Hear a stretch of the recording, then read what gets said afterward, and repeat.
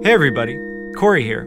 Before this episode of Penknife begins, we'd plan to hit you up with one of those shameless requests for money. And while we'd be very grateful to anyone who wants to contribute to our Patreon, our main need right now is for you listeners to help us promote Penknife. The best way you can do that would be to press pause right now and go and rate us on Apple Podcasts, or subscribe on whatever platform you're using to listen to us right now. Likewise, it'd be great if you could follow us and share a Penknife post on your social media. And most importantly, tell your friends. Okay, enough begging. Without further ado, here's the episode.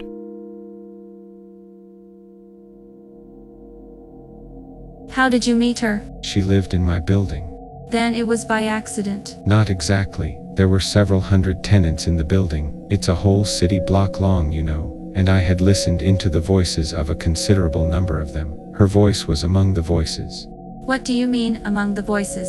I mean their voices, you see. I signed my lease when the building was still under construction, and I was able to wander around the unfinished apartments. At that time I was interested in electronics. In all the apartments on my floor, and on the 2 floors directly beneath, I concealed a miniature microphone, which also acted as a transmitter. The device was no larger than a button, yet it picked up every sound and could transmit a signal for a quarter of a mile. I installed a specially designed radio in my apartment with which I could receive transmissions at any time I chose, and so I listened to their voices. But that's incredible. How did you get those microphones? The same way everybody else does. They're advertised in magazines and sold by mail order.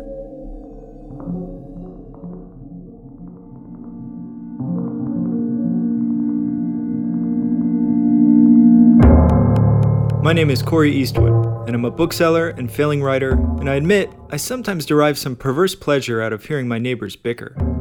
And I'm Santiago Lemoine, a bookseller and failing writer, and nowadays I'm too busy listening to podcasts to overhear my neighbors' arguments. Today in episode 7, we'll learn all about Jerzy Kosinski and Norman Mailer's foray into literary superstardom, and the books and bad behavior that got them there. This is Penknife, a podcast about writers who may or may not have written about crime, but who definitely committed it.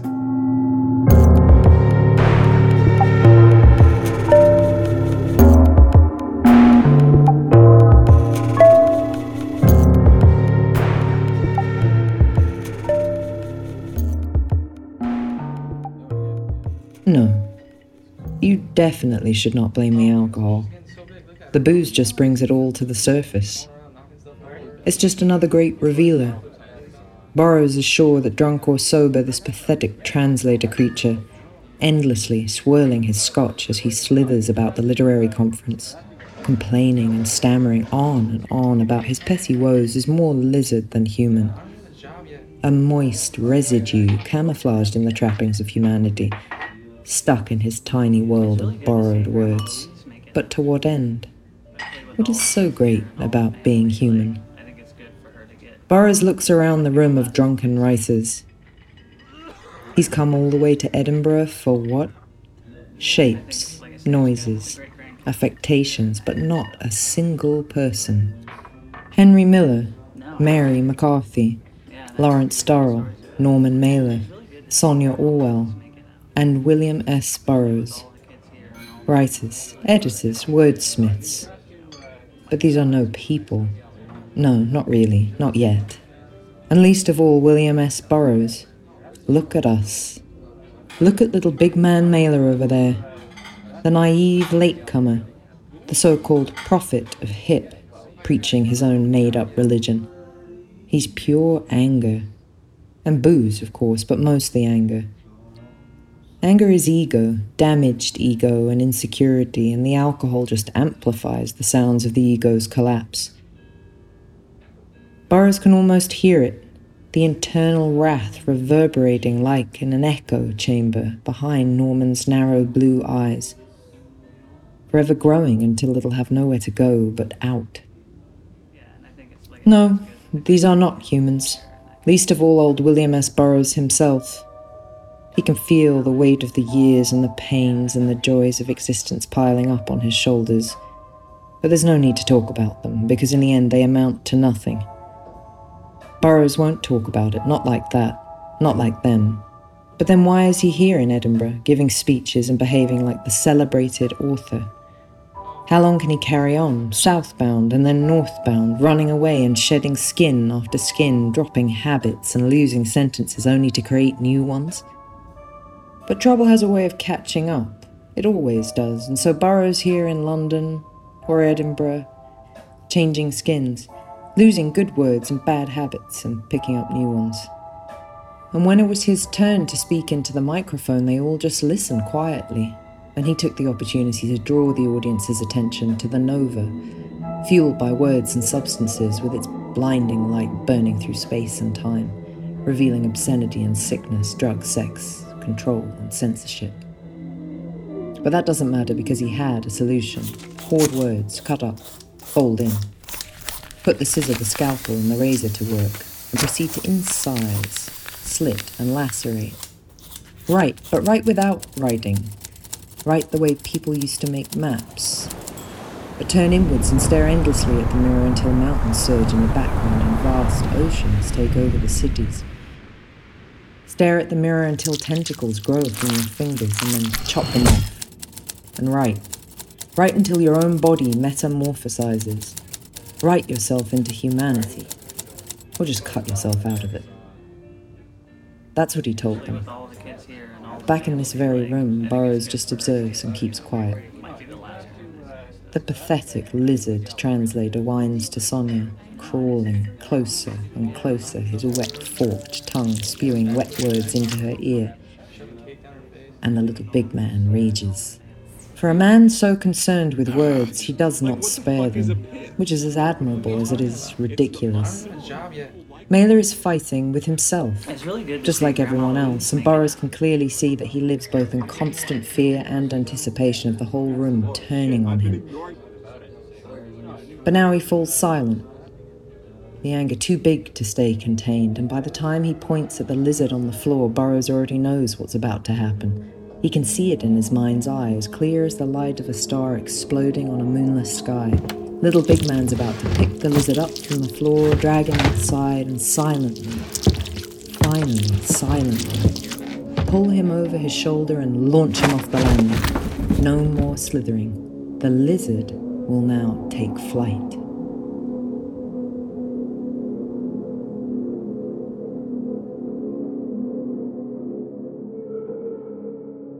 And that is exactly what happened at a literary conference in Edinburgh in 1962. Mailer had had enough of the translator, who had the nerve to hit on Sonia Orwell, and he dealt with it by tossing him down 5 flights of stairs. Mailer then went back to the party and resumed drinking with his fellow writers without a second thought for the translator, who, after a few minutes, climbed back upstairs bleeding profusely from various wounds, but whining no longer. Recalling the event years later, Mailer said glibly, I could have killed him. And yes, we're talking about that Norman Mailer, the man who was still on parole for the brutal stabbing of his second wife. The man who attempted to explain the crime by saying that, A decade's anger made me do it. After that, I felt a whole lot better. We're talking about a criminal who was barely punished by the law and completely forgiven by the intellectual elite. A man who, helped in part by his brief marriage to Lady Jean Campbell, a British journalist and socialite, kept on climbing the social ladder with total impunity.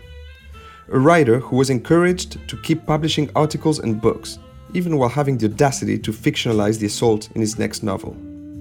Somehow, that same Norman Mailer not only got a pass for his crimes and continued to nearly kill people, but his career thrived. The 60s was the decade where he found his sweet spot between literature and journalism, and became the legendary, combative, and long-winded writer we remember, but rarely read, today.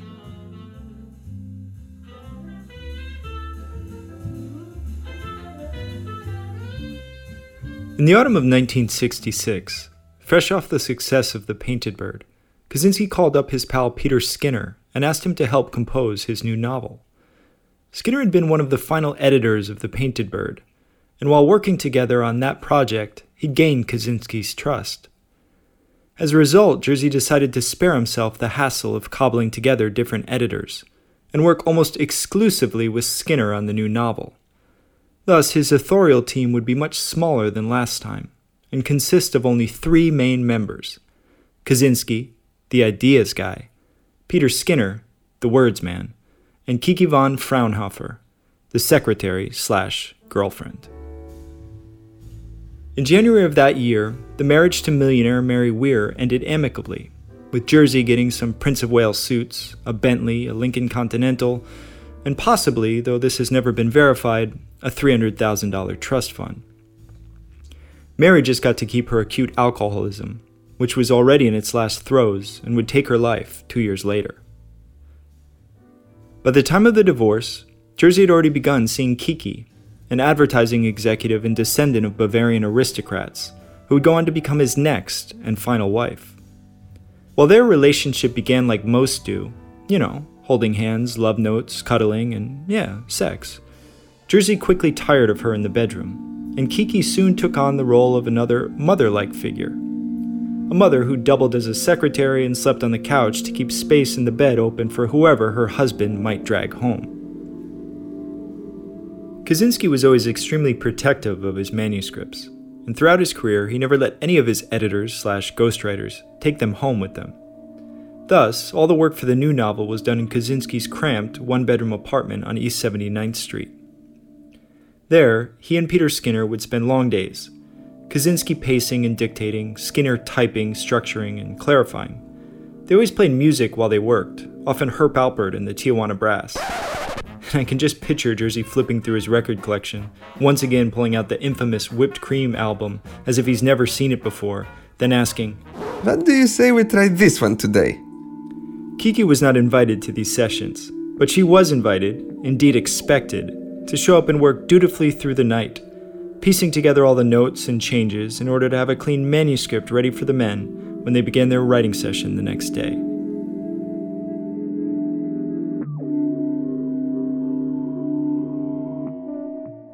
In late 1963, Mailer, now 40 years old, realized that for a writer who insisted on being called a novelist, he hadn't written one in almost a decade.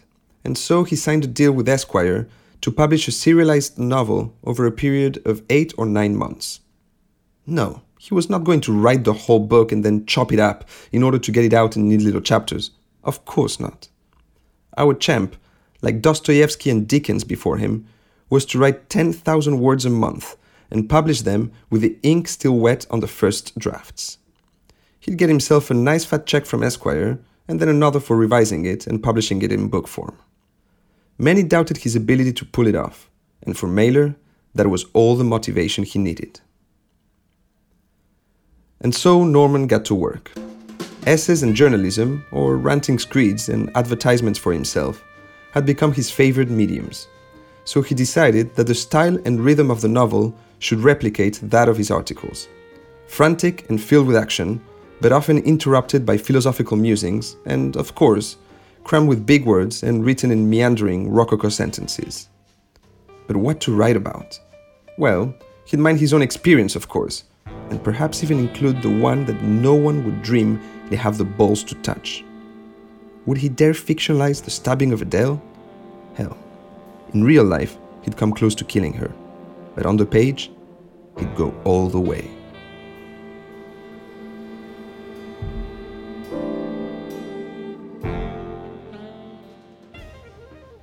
Mailer's serialized novel is called An American Dream, and it charts a few days in the life of Stephen Rojak, a World War II veteran, Harvard graduate, former congressman, and talk show host, the personification of the American dream, and of course, the stand-in for Norman.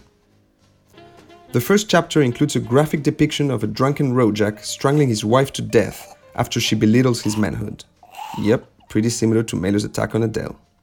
But in the book, Rojak's wife is a high society woman, and more of a barely veiled portrait of Mailer's third wife, Lady Jean Campbell, whom he'd recently divorced. Immediately after killing his wife, Stephen Rojak goes downstairs and walks in on the German maid, who's masturbating to a porno mag despite the fact, or perhaps because, she's just heard Rojak's wife shouting in terror as he murdered her. Without a word, he gets on the bed, sticks his toes inside of her, and then sodomizes her against her will. He describes the act as, quote, plugging a Nazi, and no, this is not meant to be surrealist smut. It's written in the loftiest possible literary language and supposed to be taken very seriously. Anyhow, with murder and rape under his belt in the first 45 pages, Rojak then gets to work on trying to get away with his crimes. His first move is to return to his dead wife's body, toss her out the window, then argue that she committed suicide because, you guessed it, she'd just found out she had cancer. Yes, that metaphor again. Before this opening scene ends, we see Rojak still drunk and doing a bad job at feigning devastation as he heads down to the street where his wife's body has fallen, causing both an accident and a massive traffic jam. Amongst the onlookers, he notices a Marilyn Monroe-esque blonde, a nightclub singer, with whom he makes eyes. That night, after Rojak is released from the police station for lack of immediate evidence, he and the singer get together. She, by the way, is a mixture of sorts between Mailer's fourth and fifth wives, Beverly and Carol. They have sex and Rojak, who also turns out to be terrific in bed, gifts her very first vaginal orgasm. All seems to be going well, except for the fact that she's got a somewhat jealous ex-lover, a black jazz musician not completely dissimilar to Miles Davis, who was still dating Beverly when Mailer first seduced her. Norman never dared fight Miles, but in the book, Rojak beats the shit out of the former boyfriend and poetically throws him down the stairs. Take that, Miles. More preposterous adventures follow, and, in the end, Rojak heads west, then wanders south of the border, finally free from that pesky metaphorical cancer.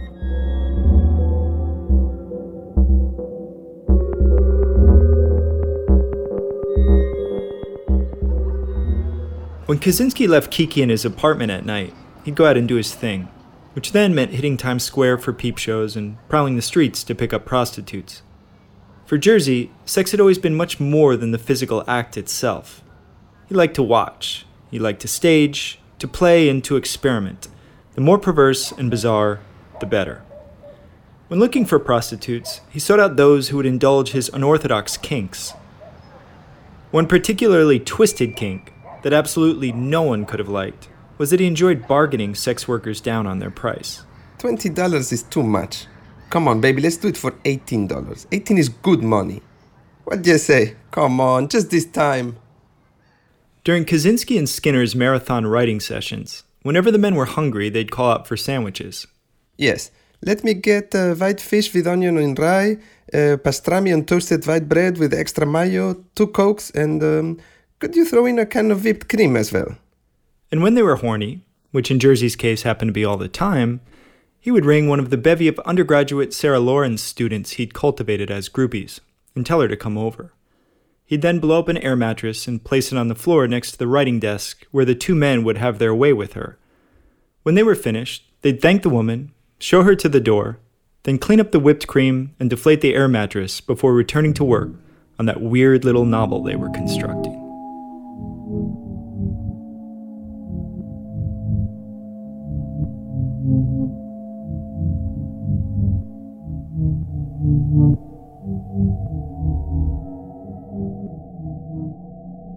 How long did you listen to those voices, those people? For months, of course. At first I had difficulty identifying their voices. On my radio I could monitor one voice at a time, but I was not able to pinpoint the apartment it came from. I had to be very careful. For instance, I could not walk around the corridors for too long, waiting to see who came out of the apartments where I had hidden microphones. In trying to identify those I suspected, I had to be very casual, starting conversations in the elevators and greeting people in the hallways. I spent almost 3 months attempting to match the voices with the people I supposed I had been listening to. But were you able to do this? Yes, I've identified all of them, but of course, very few really interested me. I suppose the woman did. Yes, she had an apartment on my floor. I recognized her voice when she was greeting someone in the lobby. She was among those I had been listening to for a long time. What did you do? I stayed at home for several days and monitored her apartment. She lived alone and she didn't work. I could listen to her all morning when the other voices were away.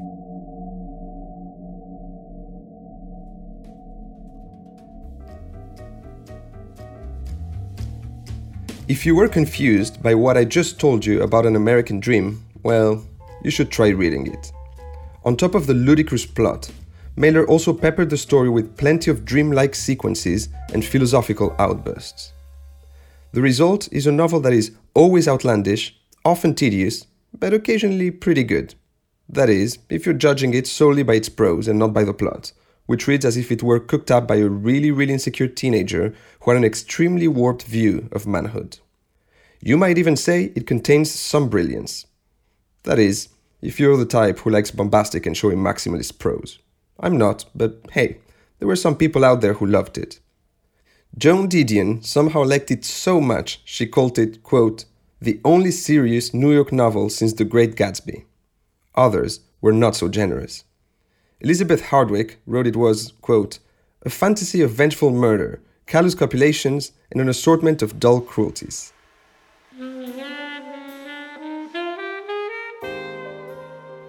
Though it wasn't quite the smash hit Mailer was hoping for, he was pleased with the novel and its reception. And the fact that it was clearly biographical just made him ever more certain that the only way to create extraordinary art was to live an extraordinary life. In the past, that meant enlisting to fight in World War II, fancying himself a revolutionary, and, of course, living like a thug and stabbing his wife. But success threatened the outlaw persona and lifestyle he'd spent much of the previous decade cultivating. By the mid-60s, now in his early 40s, Mailer was featured in magazines and interviewed on TV more than just about any other public intellectual. He was living right smack dab in the center of high society, but his writing, he believed, necessitated that he exist on society's fringe. That's where real experience came from, and that's where he liked to think he truly belonged.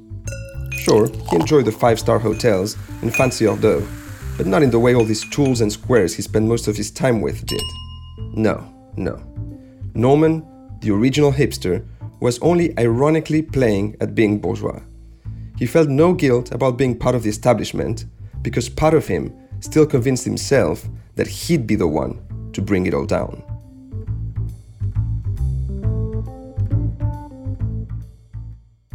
David Foster Wallace called Steps, the novel that Kaczynski and Skinner wrote between romps on the air mattress, quote, a collection of unbelievably creepy little allegorical tableaux done in a terse, elegant voice that is like nothing else anywhere, ever. Only Kafka's fragments get anywhere close to where Kaczynski goes in this book, which is better than everything else he ever did, combined. While I wouldn't call Steps better than everything else he ever did combined, as I think The Painted Bird is an important novel and Cockpit also has merit, I agree that it's his best book. It's surely his most Kaczynskian, in the sense that it sets the standard for the majority of his books to come. In a series of short, fable-like vignettes, Steps charts a perverse picaresque in which the Kaczynski stand-in leads us through a succession of bizarre encounters, many of which are autobiographical, and almost all of which involve sex, violence, and/or sexual violence. The stories are very loosely held together by snippets of an eerie, disembodied dialogue between a man and a woman in which they probe their alienation as it relates to sex and relationships. How did you meet her? She lived in my building. Then it was by accident. Not exactly. There were several hundred tenants in the building. Steps opens with the narrator seducing a young peasant by dazzling her with his shiny credit cards, which he claims have the magical power of buying absolutely anything. In the next episode, he's stranded on a small island with no food or money, and has to sleep with two massively fat women in exchange for meat, fruit, and milk. In one vignette, the Jersey character sticks pieces of glass and rusty fish hooks into bread, which he then feeds to children. And in another, seemingly for the fun of it, he throws bottles at a night watchman in an abandoned factory, eventually hitting and killing him. Throughout these stories, the perspective on all the horrific violence and naughty behavior is one of near complete detachment. While this shifts in some later novels, where the Kaczynski stand-ins sometimes recognize that morality exists, even if they choose to live amorally, in Steps, it's as if we're following the exploits of a genuinely alien being. Even when he's involved in terribly extreme situations, such as watching his girlfriend be gang raped or being forced to behead a man, the voice, while occasionally referring to the presence of emotions, remains essentially deadpan and disassociative. It almost reads as if it had been written by someone pretending to be a human being. Steps was the first Kaczynski novel I read. When I picked it up, all I knew of Kaczynski were the tall tales my buddy Joseph Harms told me, and the impressions I've gleaned over the years of selling, or mostly not selling, his books. I remember the feeling I had during that first sitting with the book. I was disturbed, deeply disturbed. And after spending much of my late teens and early 20s reading all the, quote, transgressive fiction I could get my hands on, novels don't generally disturb me. But there was something utterly unique, otherworldly even, about Steps. As I kept reading, I realized that part of the allure of the book was my inability to know what to make of it. I had no reference. I'd never seen anything like it. Was this man literally a psychopath? Do psychopaths write novels? In an age where just about nothing is shocking, where I feel as if I've read and seen most varieties of the taboo, the offensive, and the macabre, this book terrified me. I found it much more disturbing than de Sade, where, when picking up one of his books, you more or less know what you're going to get. Yeah, sadism. But this wasn't quite that. I mean, it was sadistic as fuck, sure, but it was something else entirely. What was it?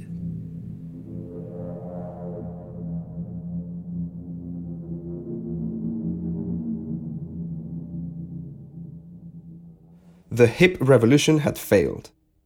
But with the civil rights movement finally gaining traction amongst white intellectuals, and the anti-Vietnam War movement quickly becoming a force to be reckoned with, Mailer just wasn't going to sit on the sidelines and watch. Though he was no peacenik, he'd begun describing himself as a leftist conservative, he was against the war in a kind of convoluted, my opposition to the war is smarter than your opposition to the war, Norman Mailer kind of way. To stay relevant, and to cash in on the revolutionary moment, he once again decided to put off his big novel and instead focus on current events. The high life, it turned out, was not cheap, and with 5 kids and soon to be 4 ex-wives, money was becoming a pressing issue. And, as luck would have it, the golden opportunity to marry the intellectual and the rebel, or the writer Norman Mailer with the character Norman Mailer, presented itself on a silver platter when he heard about an upcoming march on the Pentagon, a massive anti-war protest that was all but guaranteed to give him some good material for an article. The protest did not disappoint. SNCC, SDS, the Yippies, they were all there. 100,000 strong showed up to listen to Phil Oakes shit on liberals, and then joined Abby Hoffman and Allen Ginsberg as they marched to the Pentagon and attempted to levitate it. A camera caught a young man placing carnations in the barrels of military police rifles, and Mailer could not have asked for better theatrics and imagery. This was flower power in full swing.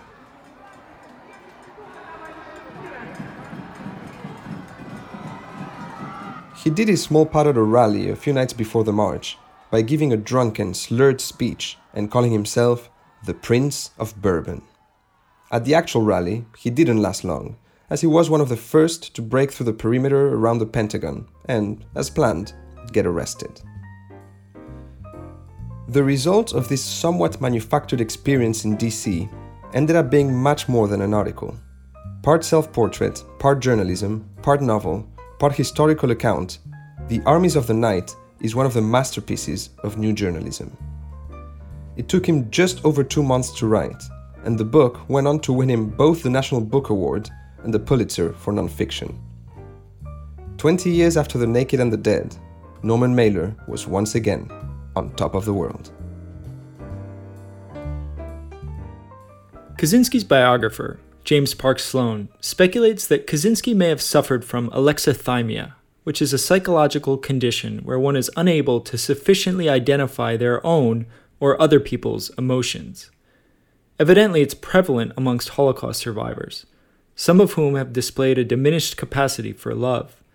Sloan writes that, quote, they've sometimes been described as if personalities, in that their whole lives, and especially the romantic side of life, consists of going through the motions, as if they were actually living their experiences. People with alexithymia, like psychopaths, have a tough time giving a shit about other people's subjectivities. Whether or not Jerzy suffered from this disorder, he definitely didn't treat people very well. In keeping with his Nicodème Dijme philosophy toward life, he was open about the fact that people were to be used for what they could give him and then discarded. This was of course most obvious with the women he used for sex, with the countless translators and editors who helped him with his writing in exchange for little to no credit, and with Kiki, who managed his life but had to sleep on the couch. Here's Roman Polanski talking about Jerzy. He said that he thought that love was something entirely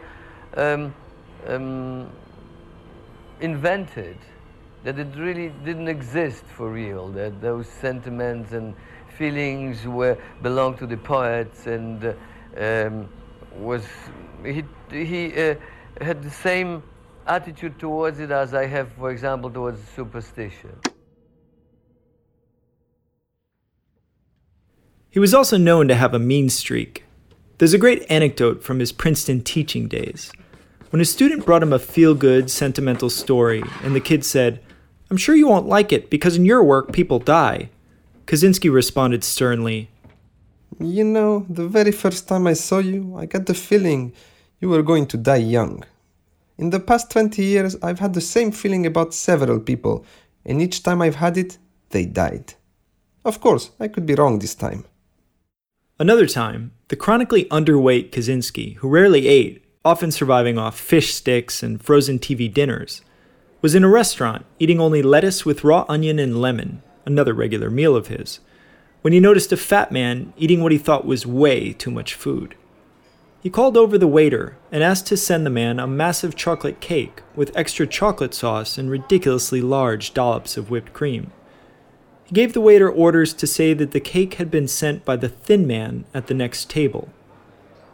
The fat man, who was just finishing eating, retucked his napkin into his collar and devoured the cake, occasionally blowing kisses in Kaczynski's direction. When Jerzy got up to leave, he walked over to the fat man, who thanked him, to which he responded, Don't thank me. I was hoping that I might have the pleasure of watching you die.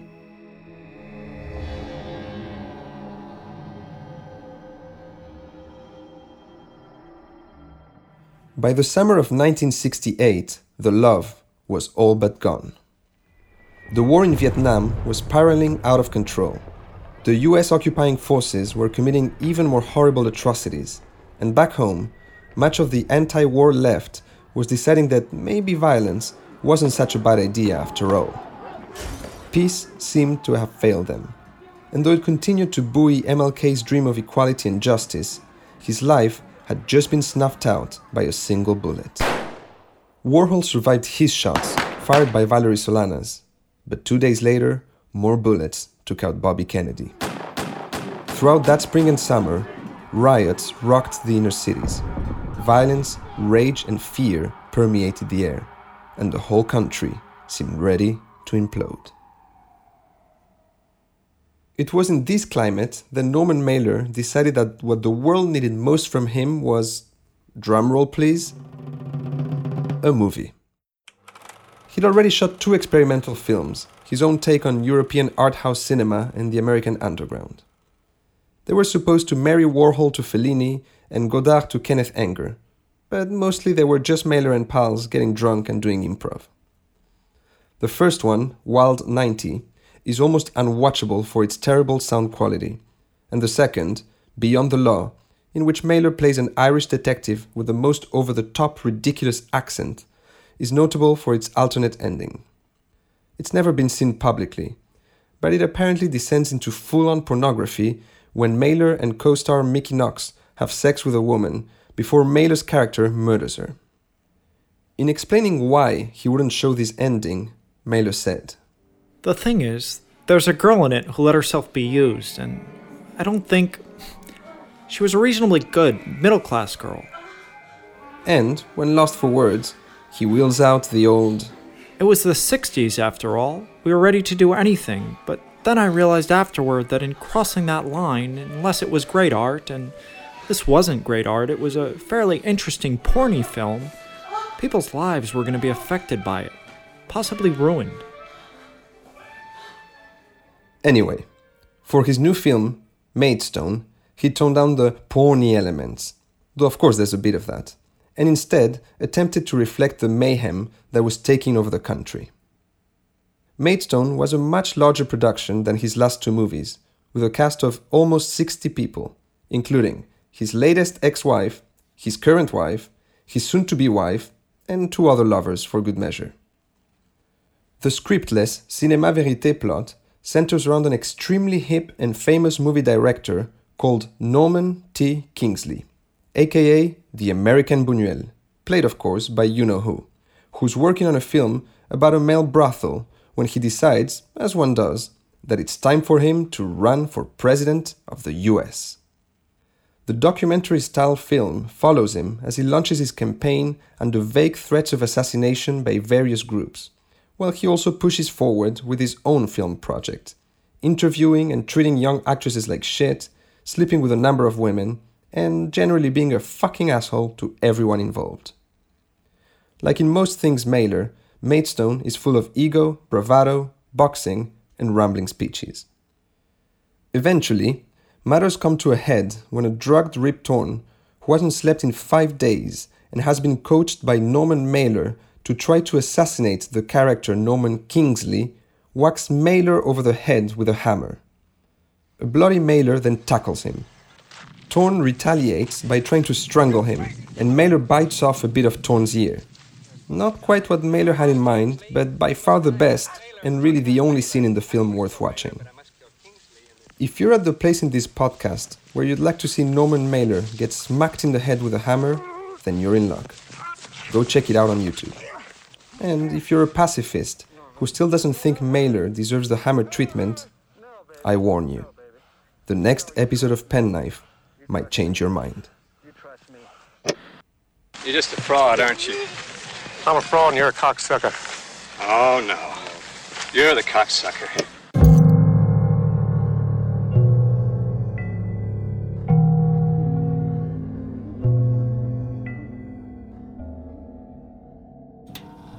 How did you manage to meet her?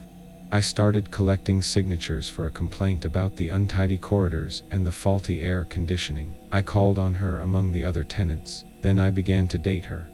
Wasn't that unfair? I mean, you had such an advantage over her. To a degree, yes, I did have an advantage. But before I actually met her, there was still a lot I didn't know about her life. For example, there had often been long silences in her apartment. I had heard noises I could not identify. Even what I recognized as her voice would suddenly change as if purposely controlled. At other times there were whispers and conversations which were sometimes drowned out by the radio, the record player, or the television. After you began dating her, did you tell her that you'd been listening in on her? No. Did you still go on listening to her apartment? For a while I did, but I soon stopped. I felt like a scientist who has completed his study. The specimen he has observed and recorded and analyzed for such a long time has ceased to be a mystery. Now I could manipulate her. She was in love with me.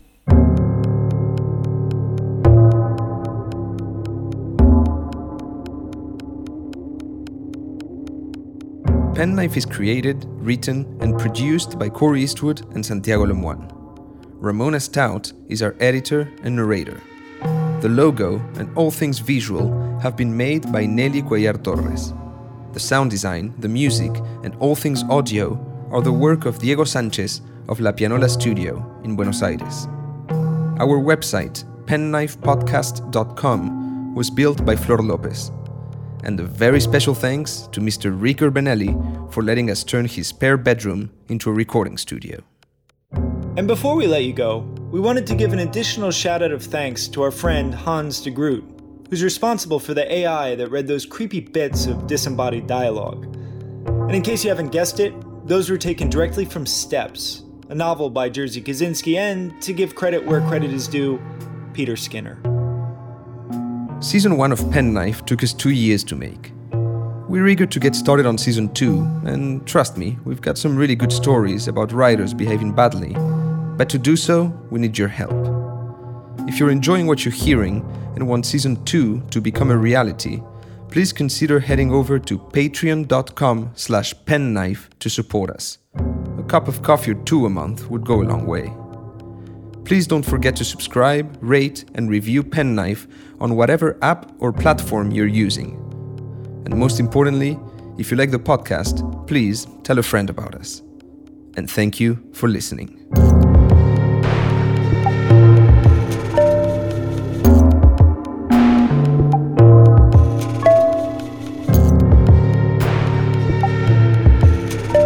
You might as well turn off his tape because he's a very dull talker. And he never stops as long as anything is running.